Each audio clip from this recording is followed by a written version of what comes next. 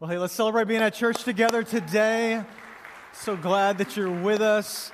Everybody online, we love you, online family, wherever you're viewing from. Make sure you type that in the chat. Let us know where you're watching from and how we can pray for you as well. Well, hey, welcome today. If you're brand new to ACF, we're so glad that you're with us. We're kicking off a new series called This Wonderful Life, and we'll get into that in a minute, but today is Baptism Day, and so we have filled up the tank, and this is a tradition of ours every single month.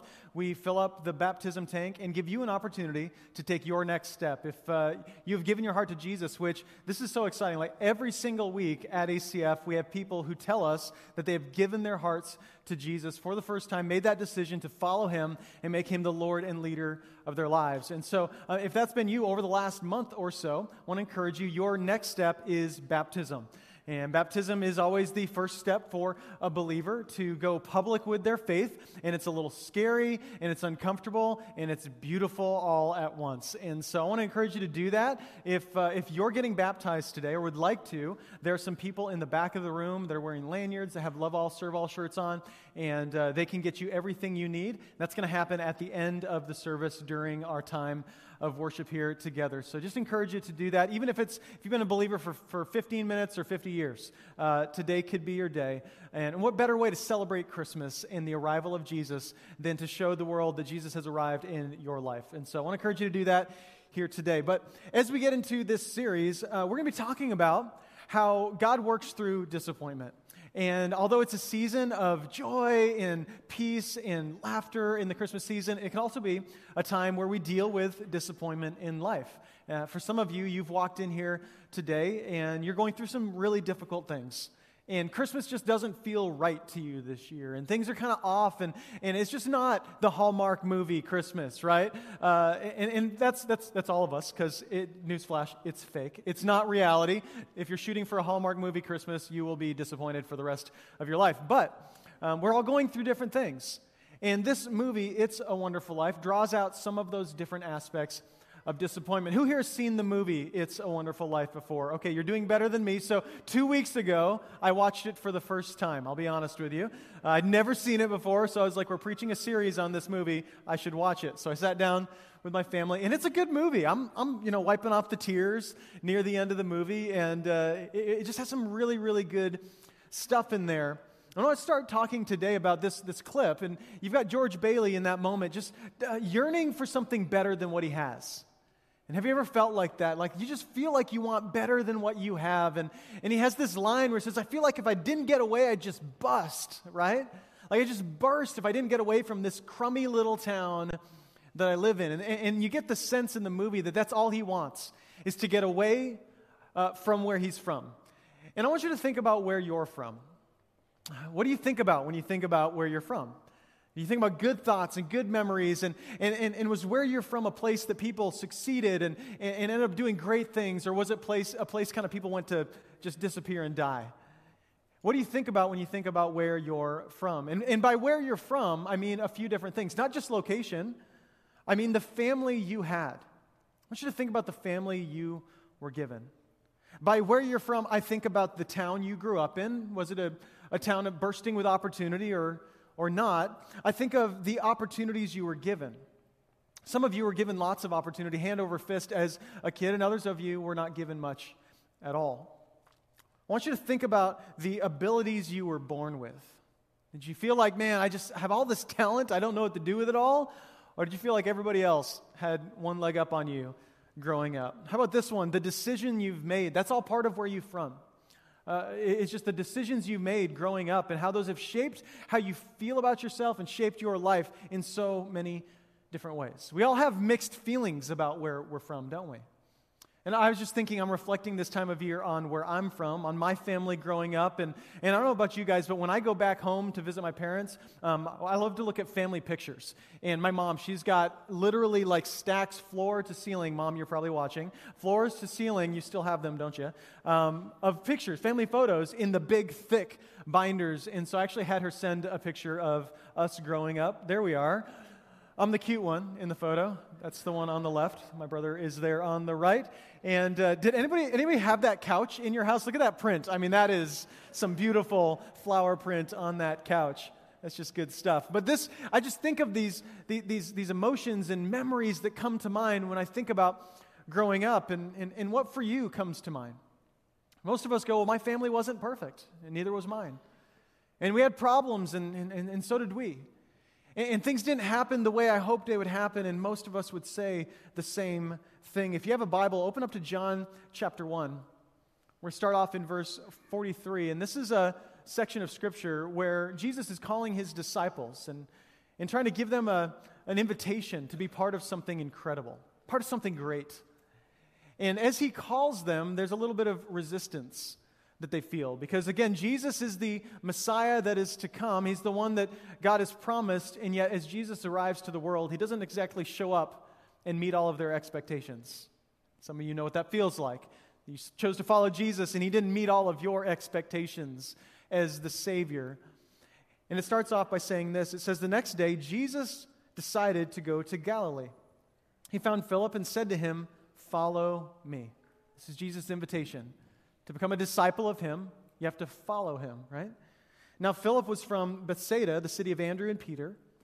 Philip found Nathanael and said to him, "We have found him of whom Moses in the law and also the prophets wrote, Jesus of Nazareth, the son of Joseph." Now listen to this. Nathanael said to him, "Can anything good come out of Nazareth?" Philip said to him, "Come and see." Now here's what we know about Jesus, is that Jesus shows up and he breaks all of the expectations, right? He doesn't show up again the way that people thought he would. Born in little town of what? Bethlehem, that's right, Born in this small town, and again, he's born in a manger, in a stable, right? But Jesus, he was born in Bethlehem, but he grew up in the city of Nazareth. And Nazareth was a little podunk town. I mean, it was a town that was looked down upon by a lot of different people. It was kind of a place that nothing good came out of that community, as you heard in what Nathanael said. A town of maybe 200 to 400 people. Some of you grew up in towns of 200 to 400 people, right? Just little like one stoplight towns. This was Nazareth. And I want you to think about the reality that God designed this whole thing. And he designed that Jesus, the Savior of the world, would be born and come from humble beginnings, right? Born in a manger. And then he grows up in this town. Again, nothing good comes from Nazareth. And Nathanael's like, I don't know that this is the Messiah. Because my Messiah is much greater than that, right? My Messiah wouldn't be born in Bethlehem. He'd maybe be born in Bethlehem, the city of David, but he wouldn't grow up in Nazareth, right? In this little podunk town, what good could come from Nazareth? Can anything good come from Nazareth? The answer is a resounding yes. Yes, good things can come from Nazareth. And for you, as you look at your story, you have a Nazareth, right?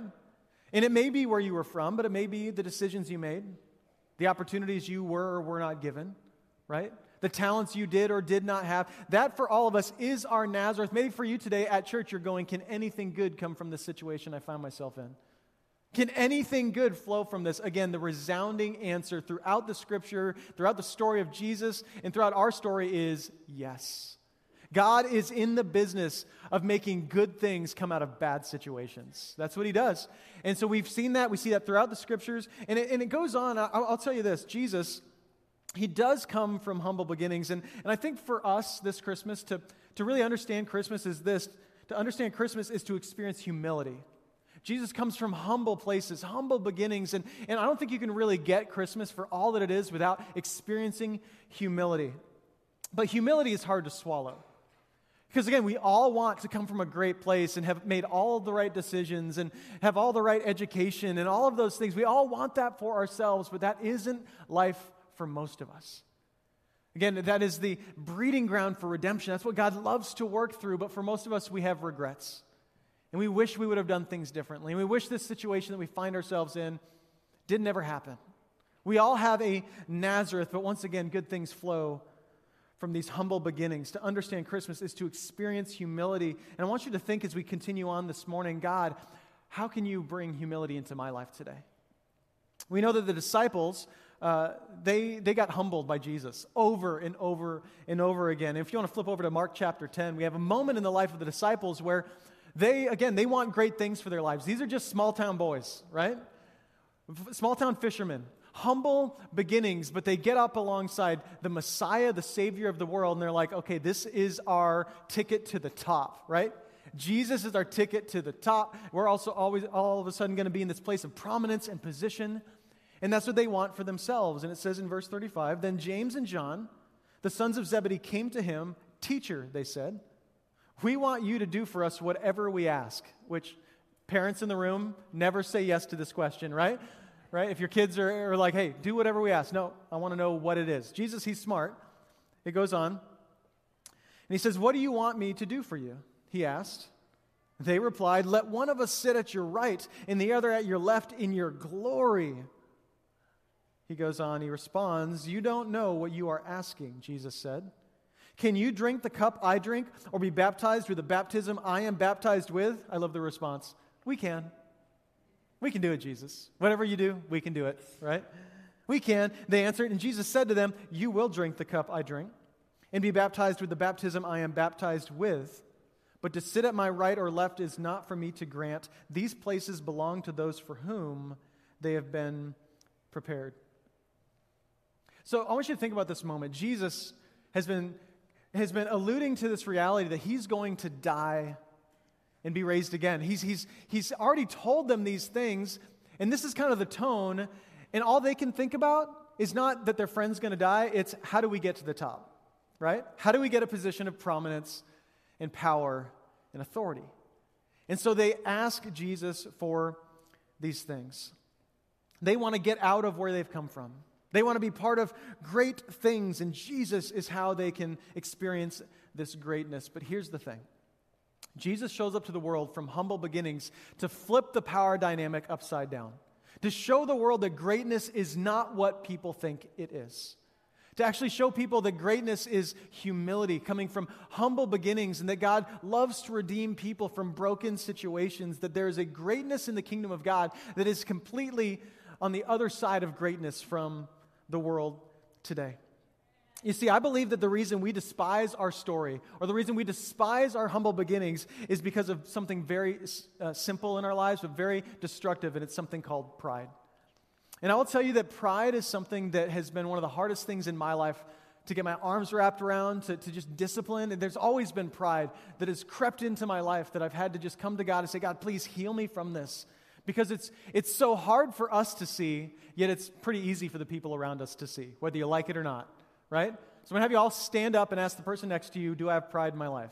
No, I'm not going to do that. That'd be really awkward, but the answer would be yes. They would all say, yes, you have pride in your life, and most of us would say, but not me. Right? I see it in your life, but not in my life. But that's how it tends to work. It's destructive, right? Pride is where sin began in the world, right? Lucifer himself fell from heaven as a fallen angel because of pride, right? Pride causes us to be self-centered, to be self-promoting, right? And now, how could we describe pride? Like, I think we need a simple working definition. Here's mine. Pride is when we determine our self-worth based on our accomplishments rather than Christ's. It's when we determine our self-worth based on what we have done instead of what Jesus has already done. So again, it's really hard to see. Can you spot it? Do you know where it's at in your life? And I ran across some things this week. I didn't write this list, but it challenged me, so I want to share it with you. But these are some ways that we can see pride in our lives. How about this? Pride shows up in our life when we don't want to talk to someone because they don't measure up to our standard. That's pride. So I want you to just kind of do an inventory of your life. How about this one? Thinking that they should have asked me to do that because I would have done it better. That's pride. Like you're listening to the band up here and you hear a note that might be off and you're like, they should have asked me to be in the band. I should be singing today, right? I would never mess it up. I would do better, right? Here's pride. Pride is wanting to turn the conversation to highlight something that you've done. Any one-uppers in the room? Like you've always got the next story, right? Oh, I'll top that, right? I can do better than that. Pride is when we feel like someone else's success threatens our own success. We struggle when we see people doing well.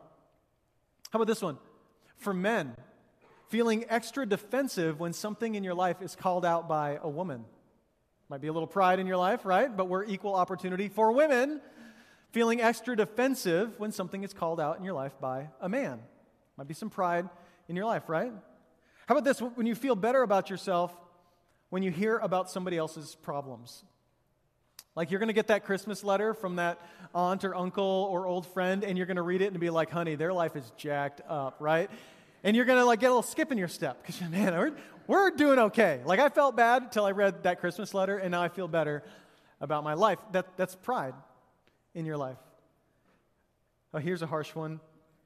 Pride is when we try to serve God without prayer. It's pride. Pride is when we think pride isn't a big problem for us, right? Pride is when you're here trying to share this sermon with a friend, but you're not paying any attention, right? Mom, watch Pastor Brian's sermon this week. It's for you. It's for you. Pride is not confessing sin until you're backed into a corner, right? Until there's nothing else you can do. We want to see pride. We want to start to notice it in our lives because, again, with pride in our hearts, we will not be able to experience Jesus for all he is this Christmas because we have a God that comes from humble beginnings. And if God comes from humble beginnings, but we're full of pride, we will not be able to relate to that God. We won't have any way of connecting with him. So then what is humility? Humility is simply a right understanding of God, yourself, and others. A right understanding. Humility is not to just think you're terrible. There's a brand of Christianity that would tell you like, hey, you should hate yourself. That is humility. And I will tell you that's a lie. That's a lie. Like, yes, we are sinful and broken apart from the grace of Jesus, and we need to know that, but we are so loved and so valued by God that Jesus died for us. And so we need to think of ourselves rightly, and others as well. Do you see the people around you as image bearers of God, right? As those that Jesus also died for. Not just the people in church, but that person that you struggle with at work, or that ex-wife or ex-husband or whatever it is. Where in your life do you lack that perspective? Humility is thinking of them the way that Christ thinks of them. And then God, having a right view of God himself. This is humility. Again, when we go back to where we've come from, it can be kind of humbling, can't it? When you go home for Christmas, do you get a little humbled? Walking kind of the old streets.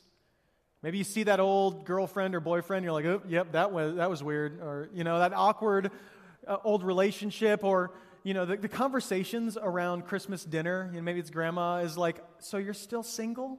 You're like, thanks, grandma, appreciate that, Or your brother's like, so you're still married? And you're like, yes, I am, right? I don't know what the conversation, but you get humbled, right? Maybe you think about where you've come from, and it brings humility, and we think, I don't want any part of that, but maybe that's God's plan. Maybe God wants to humble us by what we've come through. Maybe there's something challenging and good that happens in our hearts as we start to look at our humble beginnings. And God also redeems those things as well.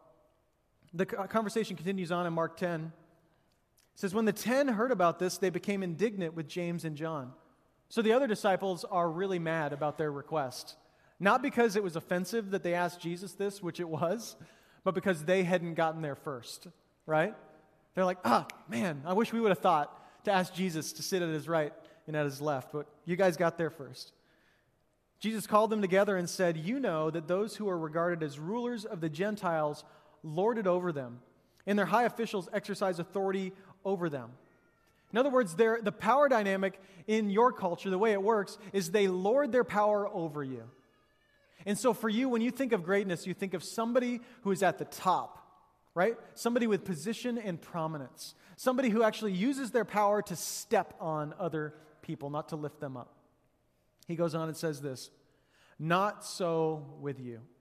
In other words, in my family and in my kingdom, we see greatness in a completely different way than what our culture says is great. So I'm going to flip things upside down. Not so with you. Instead, whoever wants to become great among you must be your servant. And whoever wants to be first must be slave of all, for even the Son of Man did not come to be served, but to serve and to give his life as a ransom for many. So think about that. God goes, I'm going to send my son to the world. And he's not going to be born in this place of prominence, right? Surrounded by thousands of people in a very comfortable setting. He's going to be born in a manger, right? And then he's going to grow up in Nazareth, this little podunk town that nobody thinks anything good comes from, I'm going to send my son from there. This is all communicating something about the greatness of God to the world. We have a God that shows his greatness through the way that he serves. And so I want you to just know this, like if you're above serving, you will never be able to relate to that God. If you're above anything in this world, doing that for someone else, whatever it may be that you're above, you are not going to relate to that God because that God is a God of service. If you want to be great, he says, become a servant. We use this term in our culture, the GOAT, right? What's the GOAT stand for? Greatest of all time. So I went to Google to search for the GOAT in different areas of our culture. So that's where you get all the right answers is from the Google. And so you can argue with me later on the answers to these, but I'm just, this quick poll. Who do you think is the greatest athlete of all time? Okay, Tom Brady. Who else? Anybody else? Okay. Let's put him up. There he is. According to Google, I'm just saying, MJ, Michael Jordan, is the greatest athlete of all time. Who is the greatest businessman of all time? Anybody? Got some Elon Musk in the room. Pretty recent. Steve Jobs. According to the Google, it is Henry Ford. Henry Ford, right, is the greatest businessman of all time. How about this? The greatest band of all time. Nickelback. Definitely Nickelback. We're going to go with that. And it's Nickelback. No, it's the Beatles. It is the Beatles. Again, you can go argue with the Google. How about, for me, who's the greatest country singer of all time? Anybody? George Strait? No, you're all wrong. It is Mr. Johnny Cash. That wasn't Google, that was me. I'm just telling you, he's the greatest of all time. This is greatness. I want you to think for a minute. This is how we define greatness in our culture. Prominence, power, position. And if that is greatness, guess what we will constantly destroy ourselves to get? If you define greatness by notoriety, success, money, and power, you will destroy yourselves and others to try to achieve it. No wonder we have such a dysfunctional society when that's what we see is greatness. No wonder it's so uncommon to see someone get on their hands and knees and just be a servant. No wonder God shows up in such a different way, and Jesus washing the disciples' feet is once again showing them this is greatness. And it's not the greatness that the world will notice. You will get no credit from your friends that are outside of God's family for this kind of greatness, but you will get credit from the one whose opinion matters most. And that's God himself, that is greatness in the world. So I want to give us a few ways that we can build humility in our lives, because I know all of us here are wanting a little more humility in life. And so I want to give us three things. The first thing is this: we want to begin to live outwardly. Live outwardly. So we know about Jesus. Jesus didn't let his story make him self-focused. See, for some people, our story is all we talk about, right? Like, oh, I'm just from Nazareth, right? I'm just from this little town. Or I went through this thing. Or I had this dad that was this way. Or this mom that was this way. We allow our story to cause us to focus on ourselves. Jesus did not. He let his story be the way that he could focus on others. Philippians 2:3 says, do nothing out of selfish ambition or vain conceit. I read that this week and started arguing with it. Because I was like nothing? Can I do like a little bit out of at least selfish ambition? I mean, certainly not. It says, do nothing out of selfish ambition or vain conceit. Rather, in humility, value others above yourselves, not looking to your own interests, but each of you to the interests of others. So again, the way of greatness is to live outwardly. It's to look for the needs of others, to focus on what's going on around you. Do you notice the people around you? Especially this Christmas season, like maybe you who went out on Black Friday, went shopping? Anybody? Does anybody still go to the store on Black Friday anymore? Like we went out, there were like 6 cars at Lowe's. I think everybody does it online. Anyway, when we think of greatness, we don't always think of putting other people's needs first. We think of running over other people, right, to get what we want, which is typically what happens on Black Friday. But what if you started looking to the needs of others first?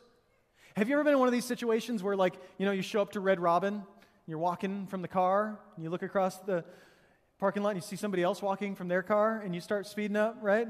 And they start speeding up, and pretty soon, like, you're in an all-out race to the door with somebody you've never met in your entire life just to get in first, right? What if you just stopped and you're like, after you? Greatness. Greatness. Turns out greatness is putting others above yourself. Greatness is living outwardly towards the lives of others. How much time do you spend thinking about your story versus how much time do you think about the story of the people sitting next to you? People you work with, your friends in this community, do you think about their story? C.S. Lewis says this about humility. He says, "Do not imagine that if you meet a really humble man, he will be what most people call humble nowadays. He will not be a sort of greasy, smarmy person," I'm going to start using the word smarmy more often, "who is always telling you that, of course, he is nobody. Probably all you will think about him is that he seemed a cheerful, intelligent chap who took a real interest in what you said to him. If you do dislike him, it will be because you feel a little envious of anyone who seems to enjoy life so easily. He will not be thinking about humility. He will not be thinking about himself at all." This is true humility. It's not self-focused, it's others-focused in our lives. The second way to build some humility in life is this: to serve sacrificially. Think about this. Jesus didn't let where he was from limit what he could do. Have you been that person who's allowed where you're from, what you've done, what you've come through, your Nazareth, to limit the possibilities in your life? Jesus didn't do that. He said, "I've showed up to serve, and anybody can serve." That's the beautiful thing about greatness in the kingdom of God, is it's not something that you need a special talent to do, or the right pedigree to do, or a degree to do. It's something everyone is invited to serve sacrificially. Philippians 2:5, "In your relationships with one another, have the same mindset as Christ Jesus." Once again, high bar. You get to think about your friends, your spouse, your neighbors like Jesus does, who, being in very nature God, did not consider equality with God something to be used to his own advantage. Rather, he made himself nothing by taking the very nature of a servant, being made in human likeness. It's a very famous passage. It's known as the kenosis passage. Everybody say kenosis. There you go. You got your Bible Greek for the day. Kenosis simply means emptying or poured out. So Jesus himself, God in the flesh, shows up to the world to pour himself out. If there was ever someone who deserved a position of power and prominence, it was God.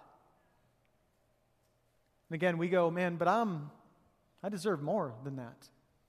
I don't deserve this little crummy beginning and this little crummy town, this little crummy background and these decisions. I'm just going to push all of that away and go after what's next. And God's like, no, that's part of your story. And it's part of what I'm going to use to develop humility in your life so that you might experience the greatness that I define as greatness in my kingdom. Jesus shows up and didn't let where he was from limit what he could do. Serve sacrificially. I put that word sacrificially in there intentionally because I really believe that serving doesn't begin to do a work in your soul until it becomes sacrificial. So there is a temptation in everyone's heart, and I'll be the first one to say this, for me, to serve to the point of sacrifice and then to stop, right? So we love to find ways to do service or to do any kind of giving ourselves to something. Maybe it's just serving at church or helping at work or just going a little bit of the extra mile until it begins to cost us something, then we stop there. But if you look at the way that Jesus showed up to the world and the way that he lived his life, he didn't come to the world and say, I'm going to deal with some ridicule, go through some difficult things, then I'm going to get teleported back to heaven and that'll be it, right? Jesus says, I'm coming to the earth to die for the sins of humanity. Is that a sacrifice? Absolutely. If you even look at the Old Testament sacrificial system, it was always about the first and the best. God's like, hey, I want you to bring a goat. And it was never like the disabled goat with the broken leg that was already kind of going to die anyway and give that one to God. It was always the first and the best, like your best animals. Bring that to the altar. Sacrifice that. It's this idea of first fruits, right? It's not like I give to God. I tithe once, I'm done buying everything else for myself. And then whatever's left over, I give to God because I don't want it to cost me anything. No, this is the way of Jesus, is to serve sacrificially, and service doesn't change your heart until it costs you something. Think of the way you worship, right? Like when we sing at church, do you worship in a way that costs you something? Like does God see a heart of someone who wants to pour themselves out for Him? Or do we just sort of mutter the words and get on to the next thing? Right? Worship becomes worship. Service becomes service at the moment of sacrifice. The moment that it costs you something. And I will tell you once again, only you know when that moment comes. Right? Because I don't know the cost to you. And you don't know the cost for me. And so you might give up a couple minutes to do something, and that might be a major cost, and God might be like, well done. Well done. You took a step. That's huge. So we can't determine this for anyone else, but we must determine it for ourselves. Does that make sense? So we're not out to go like, oh, that didn't cost you enough. No, this is, God loves the heart of someone who wants to sacrifice. It's the widow with the 2 mites that she brings to Jesus, right? Jesus is like, this sacrifice means more to me than the sacrifice of all of those others because they gave out of their riches, but you gave from your poverty. You gave everything. And it meant something to you, so to me that's infinitely more valuable. So serve sacrificially. As adults, we can learn to hide our pride through service. Do you know we can do that? We can find a small way to serve so we can convince others around us that we're doing what God wants us to do when we're actually neglecting God's call on our lives to go and sacrifice. Ronald Rolheiser says this: during our adult years, pride often disguises itself as humility, as a strategy for further enhancement. So we can actually disguise our pride with humility by doing just enough to look like we're trying to help without actually stepping into sacrificial service the way that Jesus did. And the last way that we can build some humility in our lives is to love unconditionally. Everything Jesus went through in His life, He used as fuel for love. Now I want to ask you, does what you've been through turn into fuel for love or fuel for hatred? Either towards God or toward others. Jesus leveraged everything for love, right? Romans 8:38 says, "For I am convinced that neither death nor life, neither angels nor demons, neither the present or the future, nor any powers, neither height nor depth, nor anything else in all creation will be able to separate us from the love of God that is in Christ Jesus our Lord." This is the promise. That you can't do anything to earn the love of God, which means you can't do anything to lose the love of God. That you can be secure in His love for you. And so we can believe that fully and wholly. It's an unconditional love. You simply must receive it. And that's the beginning of salvation, is when you step into this moment and you go, okay, Brian, I'm finally ready to say I'll receive love from God. That's your moment of salvation. Love unconditionally. Don't be defined by where you've come from. Don't let where you've come from steal your love for others or for God. And it is so easy. I know some of you guys have some terrible stories. Some of you have been through some god-awful circumstances. And so you have a hard time loving, but that is what the enemy wants to do, is steal your love from others. Again, Jesus wants to flip that upside down and use those things as fuel for the love of others. And so we have to get over our egos to do that. And I'll start with me. So I think it begins with church leadership. I ran across this quote this week that was really challenging to me from David Hansett. He says, "The best and most talented in the pastoral ministry and denominational hierarchies harm themselves and harm the church most through their unrestrained ego and unwillingness to step off the high places. Sexual sin gets the press, but ego sin kills the church." I'll stop. If you're wondering, like, what's going to hurt the church the most, it's our pride. It's our egos. It's not being willing to step off of our high places of prominence to do the things that God Himself was willing to do, to wash the feet of those around you. That's going to kill the church. And I'm convinced that's what's hurting the church today. That's what's going to keep us from impacting our city the way that God calls us to do, is if our egos get in the way. Like, I'm just too busy for that stuff that Jesus did. Okay? It's an invitation to greatness to do the things that Jesus did. To serve, to love. And that idea that, like, sexual sin gets the press, like, that's what ends up on Netflix, you know, and different streaming services. It's always, there's some kind of sexual scandal in churches, and certainly that's terrible and does exist. But again, the thing that's killing churches is ego. It's ego from leadership, ego from people in the church, our unwillingness to step out of the light and to go and serve in quiet places, in dark places where nobody knows about it. He goes on and says, Jesus told us exactly what direction our lives are to take. Don't miss this. If anyone want to be my followers, let them deny themselves, take up their cross, and follow me. That's where greatness is found, denying yourself. And again, if you're here today and you're going, Brian, I've done some good stuff. Praise God. If your business is thriving, right? If you're making lots of money, if your family's just killing it right now, if you're super talented, praise God. But don't let those things keep you from the greatness that's defined by the kingdom. So we can be sidetracked by our poor beginnings, our humble beginnings, our broken beginnings. We can be just as sidetracked by our success.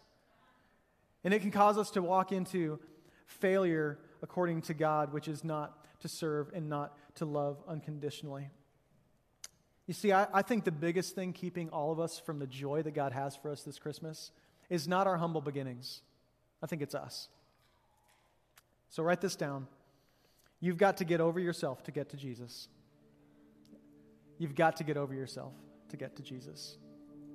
And this is, again, from the beginning of salvation, the moment that you humble yourself, say, God, I need a Savior. That's the beginning of new life in Christ. But it doesn't happen if you're not willing to get over yourself. All the great things that you want for your life, the meaning that you hope your life will have, and the day that you lay on your deathbed, right, and you're breathing your last breath, nobody's going to ask, how great were you in the world's eyes? People are just going to ask, did you serve? Did you love people well? That's what you're going to value is, did I really make a difference in somebody's life? Did I care for people? Did I love people like Jesus loved me? You see, Jesus, even he did not deny his beginnings. In Acts chapter 22, Jesus introduces himself. Say, who are you? And it's so interesting. Jesus says, I am Jesus of Nazareth. You see, he wasn't afraid of where he'd come from. In fact, here's what I think. I think Jesus knew that his humble beginnings only served to highlight the beauty of God revealed through his life. And I think that can be true of you and me. So we don't have to be afraid of where we've come from. We don't have to hide our stories. God knows. We can allow other people to know. Because those humble beginnings can highlight the beauty and redemption of God in our lives. So we want to take a step forward today. If you would grab your action card off of your seat. And if we would all I want to do something specific today. So if you guys would just grab that. The first thing is this. If you want to begin a relationship with Jesus, we really want to know about that. So please check that box. We want to get you some resources and some ways to take a step forward. But we're going to take 60 seconds. And we're going to write down the 5 names of people that we are praying for this Christmas. 5 people who you know who don't know Jesus, who've not yet maybe stepped into a church or, are resistant to things of faith. 5 people in your life that we're praying for. And so we're going to take 60 seconds, and here's what we're going to do is I want you to drop those all in the baskets on the way out. We're going to compile a huge list of these names, and we as a staff and as a prayer team are going to be praying for every single individual name all December as we walk into our Christmas Eve gatherings, which we're doing 6 of this year. We're really excited about that. So I want you to write down those names, and I'll call us back to pray here in just a moment. You can do just first names. If you're weirded out by that, that's fine. God knows their last name. So you can just do first names, and we want to pray. I'll call you back in just a moment.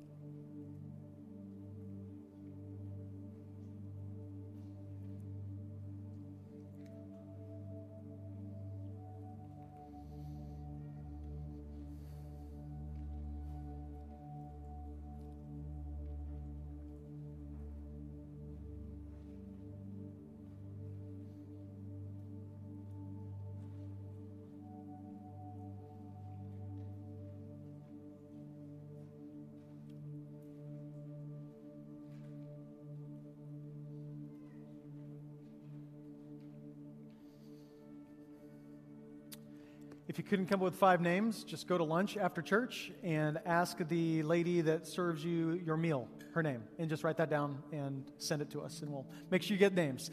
So I want to be praying for our community today, and be praying that God works in our city. Would you stand up?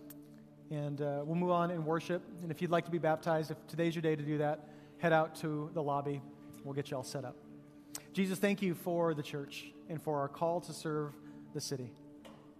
God, thank you that you send us here with a mission, that we have something to do. God, that our lives are not meant to be focused on ourselves and our story. We're meant to focus on the stories of others. So God, I pray you'd heal us from our egos and our pride. We know it exists in our hearts in dark places. So reveal it to us so that we can be healed, we ask. And God, use us, send us out on mission from this place to the lonely, to the hurting, to the dying, that we could share good news with the lost. We pray in Jesus' name. Amen. Amen. Love you guys.